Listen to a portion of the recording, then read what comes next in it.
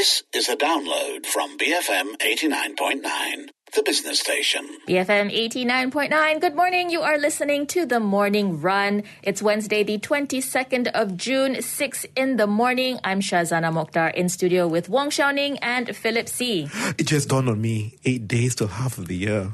Indeed, we are down to the last week of June, essentially. This is Philip C being the consultant self and turning everything into quarters or months. It has to be. We have to be driven by quantitative targets, Xiaoning. Okay, so what is your target that you have achieved? I have achieved not much this year. Well, it is a rather wet Wednesday out there. When we were coming into the studio this morning, the rains were torrential. So if you're driving to work today, please drive safely. Stay slow. I think if speeding is your jam, maybe not today. Speeding should never be anyone's jam, to be honest, unless you're in a race circuit. Unless you're on a racetrack. You're right. Wise words from Philip C today. But we do have a very interesting show lined up this morning. A lot of interesting discussions beginning at 7:15. We're going to discuss the outlook of the Malaysian property sector in light of rising construction costs and an environment of rising interest rates. What's in store? We have Amy Wong of Knight Frank Malaysia to give us her outlook. I mean, this is a global issue, isn't it, where we're seeing prices rise for the Malaysian property sector. But I wonder uniquely for Malaysia, we've heard this question about the property bubble, and the bubble is imminent. It's going to be burst, any moment at this time. I wonder what's the situation there like. I feel like in contrast, though, the Malaysian property market has been pretty sluggish compared to other global property markets, That's right? Very much so. It's kind of the fact that if it's rising now, It's a supply-side issue on construction costs as opposed to the demand side, perhaps? Yeah, there are certain segments of the property sector which are particularly, there's too much supply. But anyway, at 7:30, we're going to scan the skies for good news in the aviation industry. And K. Mirza of Modalist Infrastructure Partners is going to give us his outlook on the airlines, especially on the back of this IATA annual meeting in Doha. Yes, happening in Doha. I think there are a lot of things happening in Doha.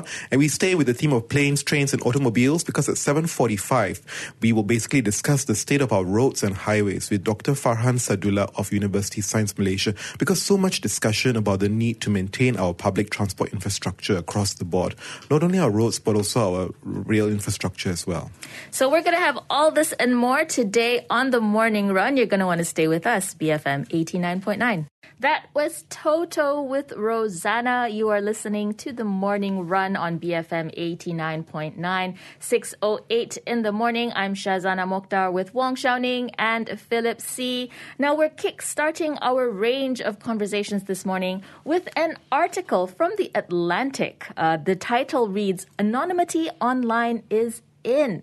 Philip, can you walk us through what this article is all about? Yeah, I think it goes to show that I think the next generation, like the Gen Z, prefer to be anonymous online. And the article points to the fact that there's been a mini renaissance of these older apps like Tumblr, where users rarely use their full names and actually can hide under different contexts and names. And that's seeing a surge because people are just very embarrassed by all these attention-seeking behaviors by all you Gen X and millennial people, You mean on Instagram and Facebook and such, yeah. So they rather hide. TikTok. Correct. They rather hide under another pretext. So Discord, another app, is also seeing a surge in over a period of time. But actually, in my view, has it always been a Gen Z only thing? We've had Zorro before. We've had Banksy. Who's that? Banksy is the artist. Is that what you're referring to? But Zorro, that's something new to me. You know who Zorro? The hero. You mean the swashbuckling hero? Hello. Oh my goodness. But isn't every superhero like a mystery? So is Batman, right?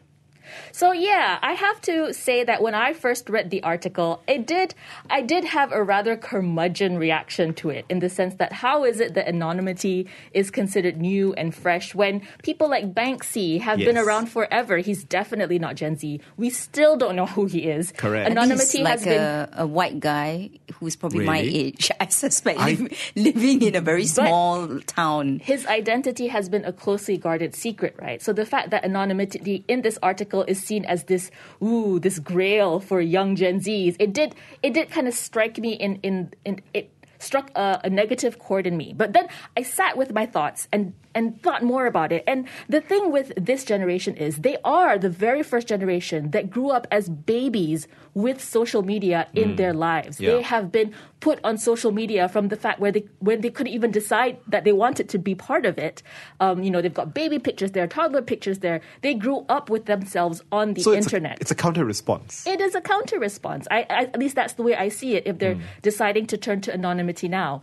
But you're right. I think the fact that anonymous platforms, they've always been there. IRC, I don't know if you remember this, but Yes, yes. Internet Relay Chat, that was all anonymous. You would know that, Xiaoning. Reddit, ICQ, No, I'm all the these. lady that remembers jarring, okay, the dial-up. Jarring. Yeah, so that tells you how old I am.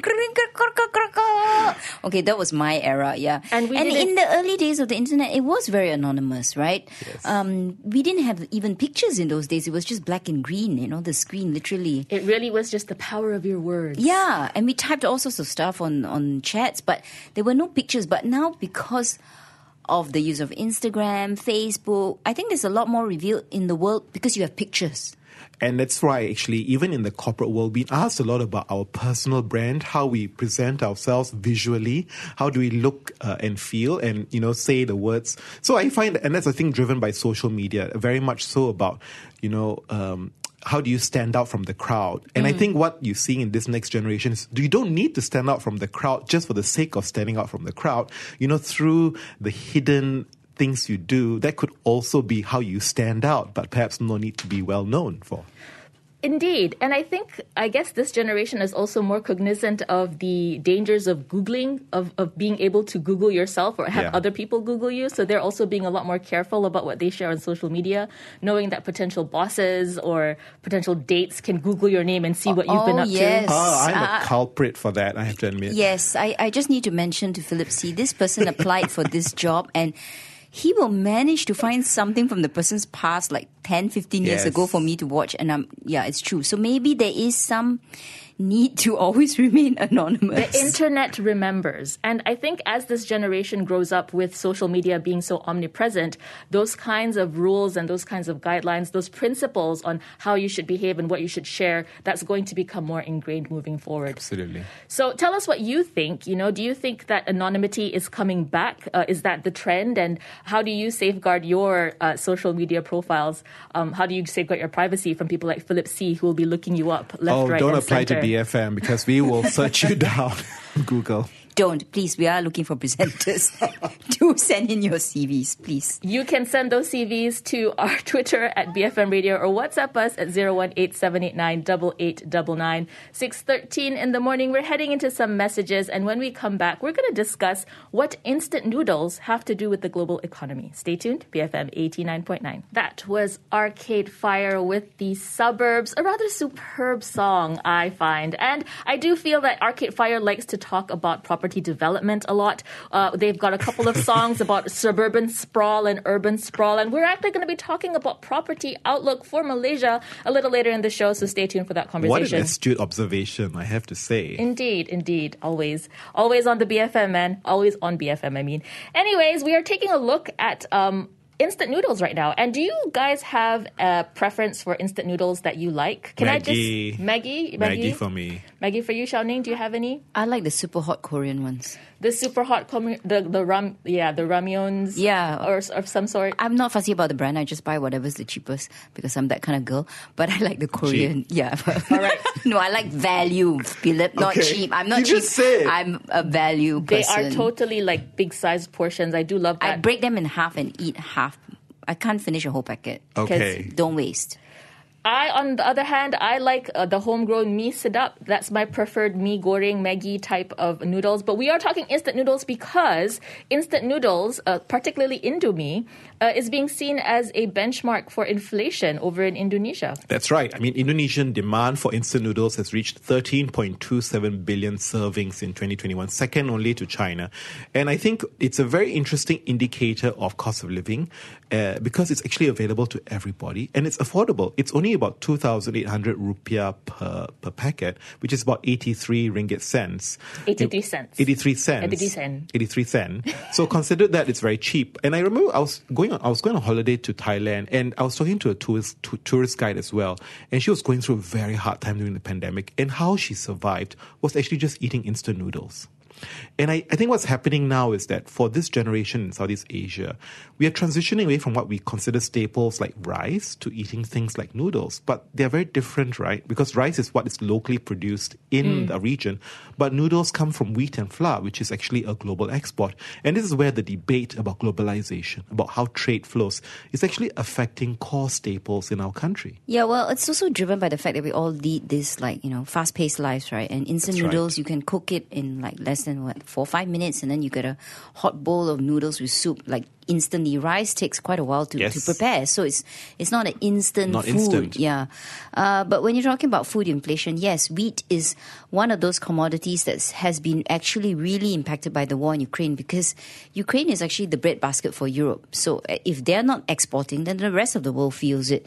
So even if we just look at Bloomberg prices, right, 1 year ago, wheat was 47% cheaper. Can you imagine? Yeah. So that has translated into the cost of making that packet of noodles has increased significantly. And it's not just the war in Ukraine. Yeah, this is being compounded by climate change effects and changing weather patterns over in India, which is also a major producer of wheat. They have imposed wheat export bans because they're trying to preserve the wheat stocks for their own nation.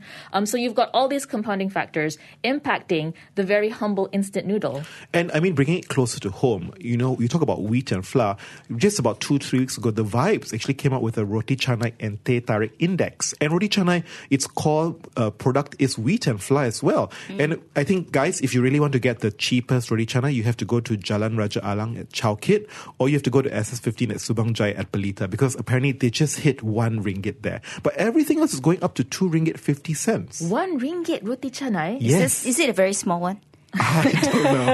Is it a tiny? I know you want value. I know you want value. You know what I mean? You can keep the prices the same, but what you do is you just make the sizes really small. And That's then you're true. That's sama true. harga. And is that the trend that we're going to see, right? Are we going to see instant noodles, which arguably the kind that's produced here, they already tend to be pretty small size. Exactly. Are they going to become even smaller to maintain the margins that producers have at the moment?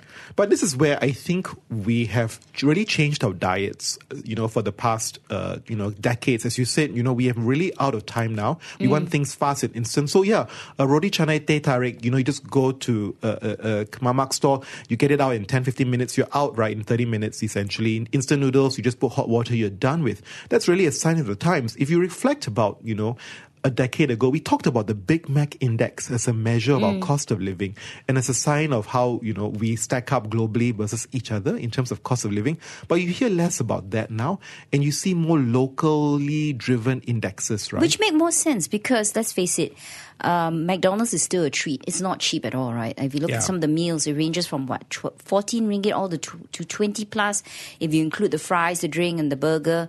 So if you get fries now. Yeah, okay, yes, it's out of stock in Japan for large sizes. But the point is, it's not reflective of how people live. So I think these indexes are better indicators. But what is really worrying is that there are pain points globally, right? We see this in Indonesia because, yes, it's only 83 cents our money.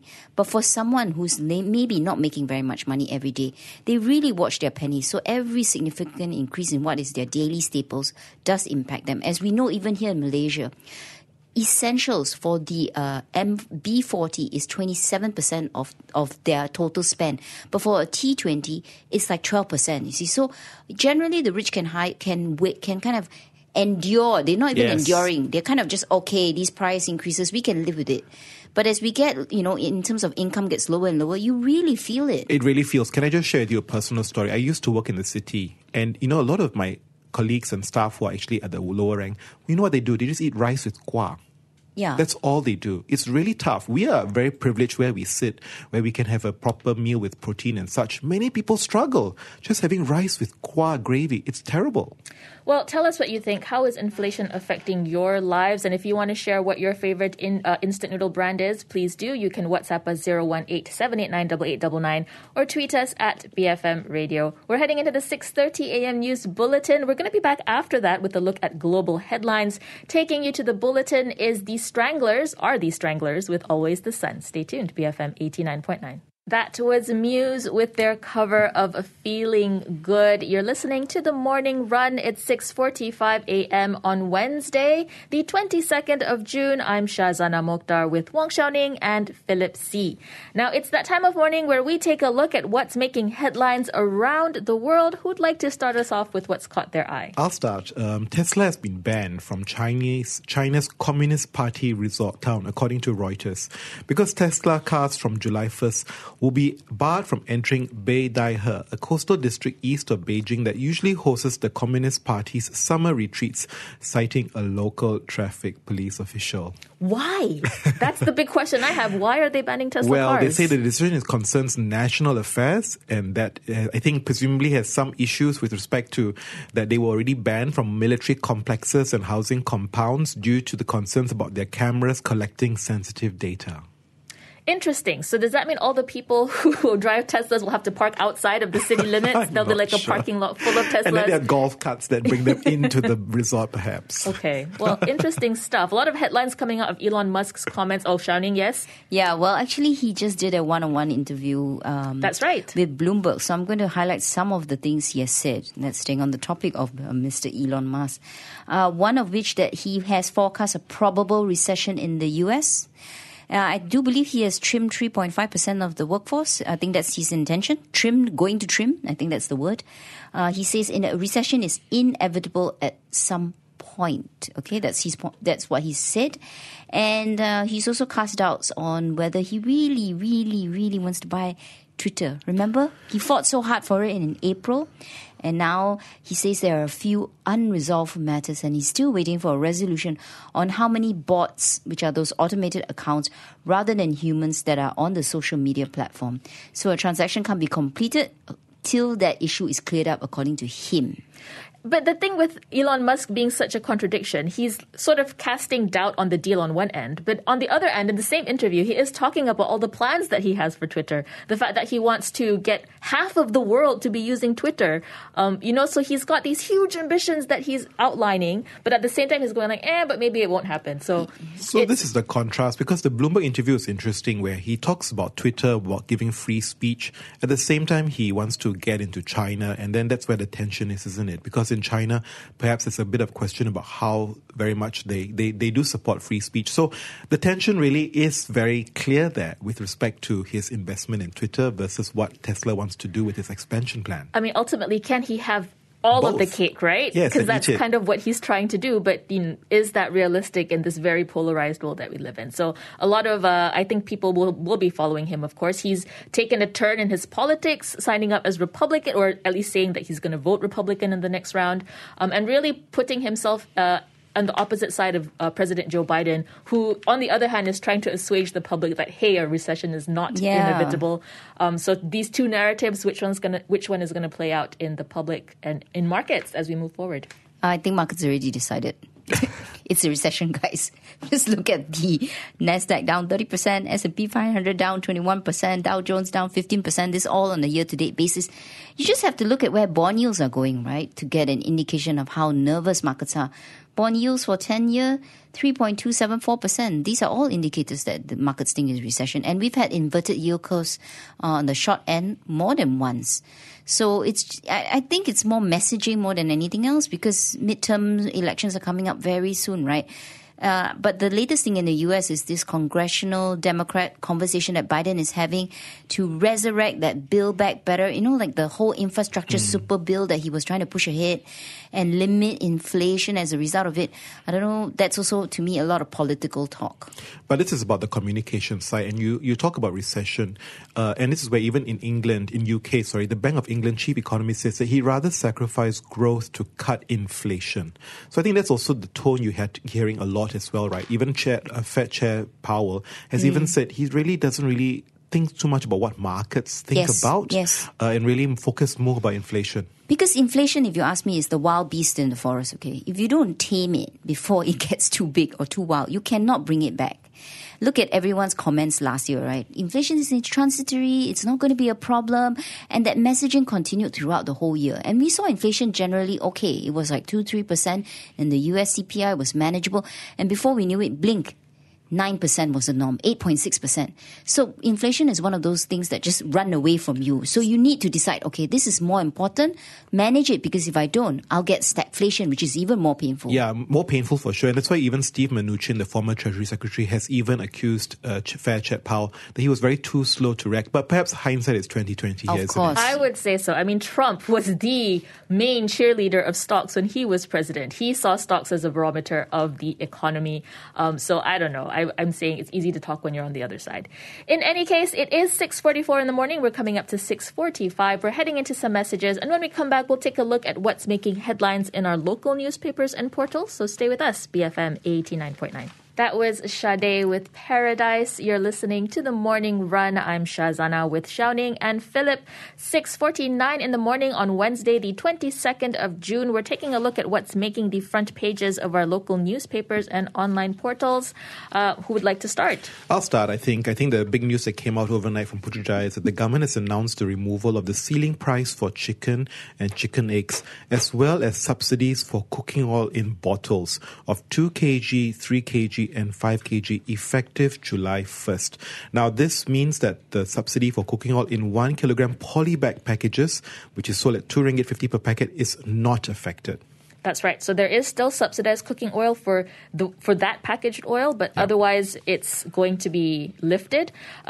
Chicken prices are also going to be lifted as of 1st of July. It's going to be floated, so it'll be based on free markets, although the government has said that needy groups will be assisted later with targeted financial aid. So we'll still have to wait for details on how this financial aid is going to be dispersed. To give you a sense, right, with respect to chicken, the ceiling price for standard chicken is about RM8.90 in Peninsular Malaysia. But with this removal, it's expected to now hover between 10 to 12 ringgit per kg. And this was something that poultry producers had been calling for, because with the ceiling price, it had been cost prohibitive for them. It was in a lot of loss-making. ways. Some of them were actually saying, they're going to give up because they just really can't, they can't manage anymore with feed costs so high.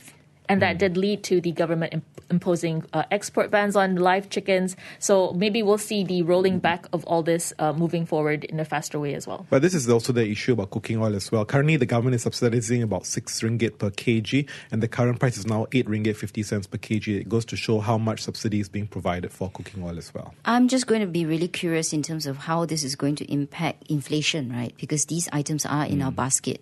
So what does this then mean? Also, just living, the cost of living is going to rise incredibly. I mean, there was an interesting article in the Financial Times talking about why inflation isn't as big a concern in the Southeast Asian region as in other places. And I think the price controls that certain countries have is a big factor in keeping inflation levels low. So as these price controls are lifted or loosened, we will see inflation start to go up. So I want to remind everybody in some way that poultry, chicken, is actually a global prices, as much as there's a domestic price. So Malaysia, like you say, Philip, 8.90. In Thailand, 1 kg, 11 ringgit and 30 cents. Indonesia, similar, 11 ringgit. Singapore, of course, much higher at 28 ringgit and 90 cents. Philippines is 14 ringgit. Vietnam is 11 ringgit also. So I assume everyone is veering towards the 11 ringgit number. So that's the true cost. That's right. Or the true prices that if we didn't have any subsidies, this would be the price of chicken. Not subsidies, but price controls. I think when it hits 12 ringgit 50 cents, it goes to show distribution inefficiencies there. That's the question. Okay, so staying on the topic of, something that affects us all, at least if you're a member, is EPF. So EPF basically announced their first quarter numbers, and the Star reported it's off to a bad start, partially because investment income tumbled by nearly 18% year on year in the first quarter of this year. And I think we all know why. Just look at the global stock market. There's been a bloodbath, right, as a result of the Ukraine war, the Fed rate hikes. Now I think nervousness over inflation, global slowdown. So the question is, what's it going to be like for the rest of the year? Because last year, EPF did announce a dividend payout of 6.1% for conventional savings, which is pretty much admirable. And to give you a sense of the tough times that EPF is facing, they have undertaken a write-down of almost 1.09 billion in the first quarter for listed equities, almost equivalent to the write-down of 1.15 billion done for the whole of last year. Now, if you break down actually EPF's portfolio, 2/3 is on equities and 1/3 is actually on fixed income, right? Malaysian government securities, loans and bonds. So presumably the fixed income part, I think, delivered that steady return. That's why you're seeing that 18% decline versus what you see globally, right, with the S&P 500 and all that, really dropping like 30-40%. So I guess this 18% shorting probably sits in line with what you're seeing globally in view of the portfolio that EPF is experiencing at the moment. Yeah, so overall investments in EPF are 1.02 trillion, okay, of which 37% was invested in overseas overseas investments, and that overseas investments actually represented 52% of the total gross investment income recorded. So as we see the gyration in global markets, that's why you're seeing the decline in investment income. Now, equities, Philip, contributed 66% of EPF's total gross investment income. So as long as global markets are going to be like what they are, and even Malaysian market on a year-to-date basis, we're still down 7%.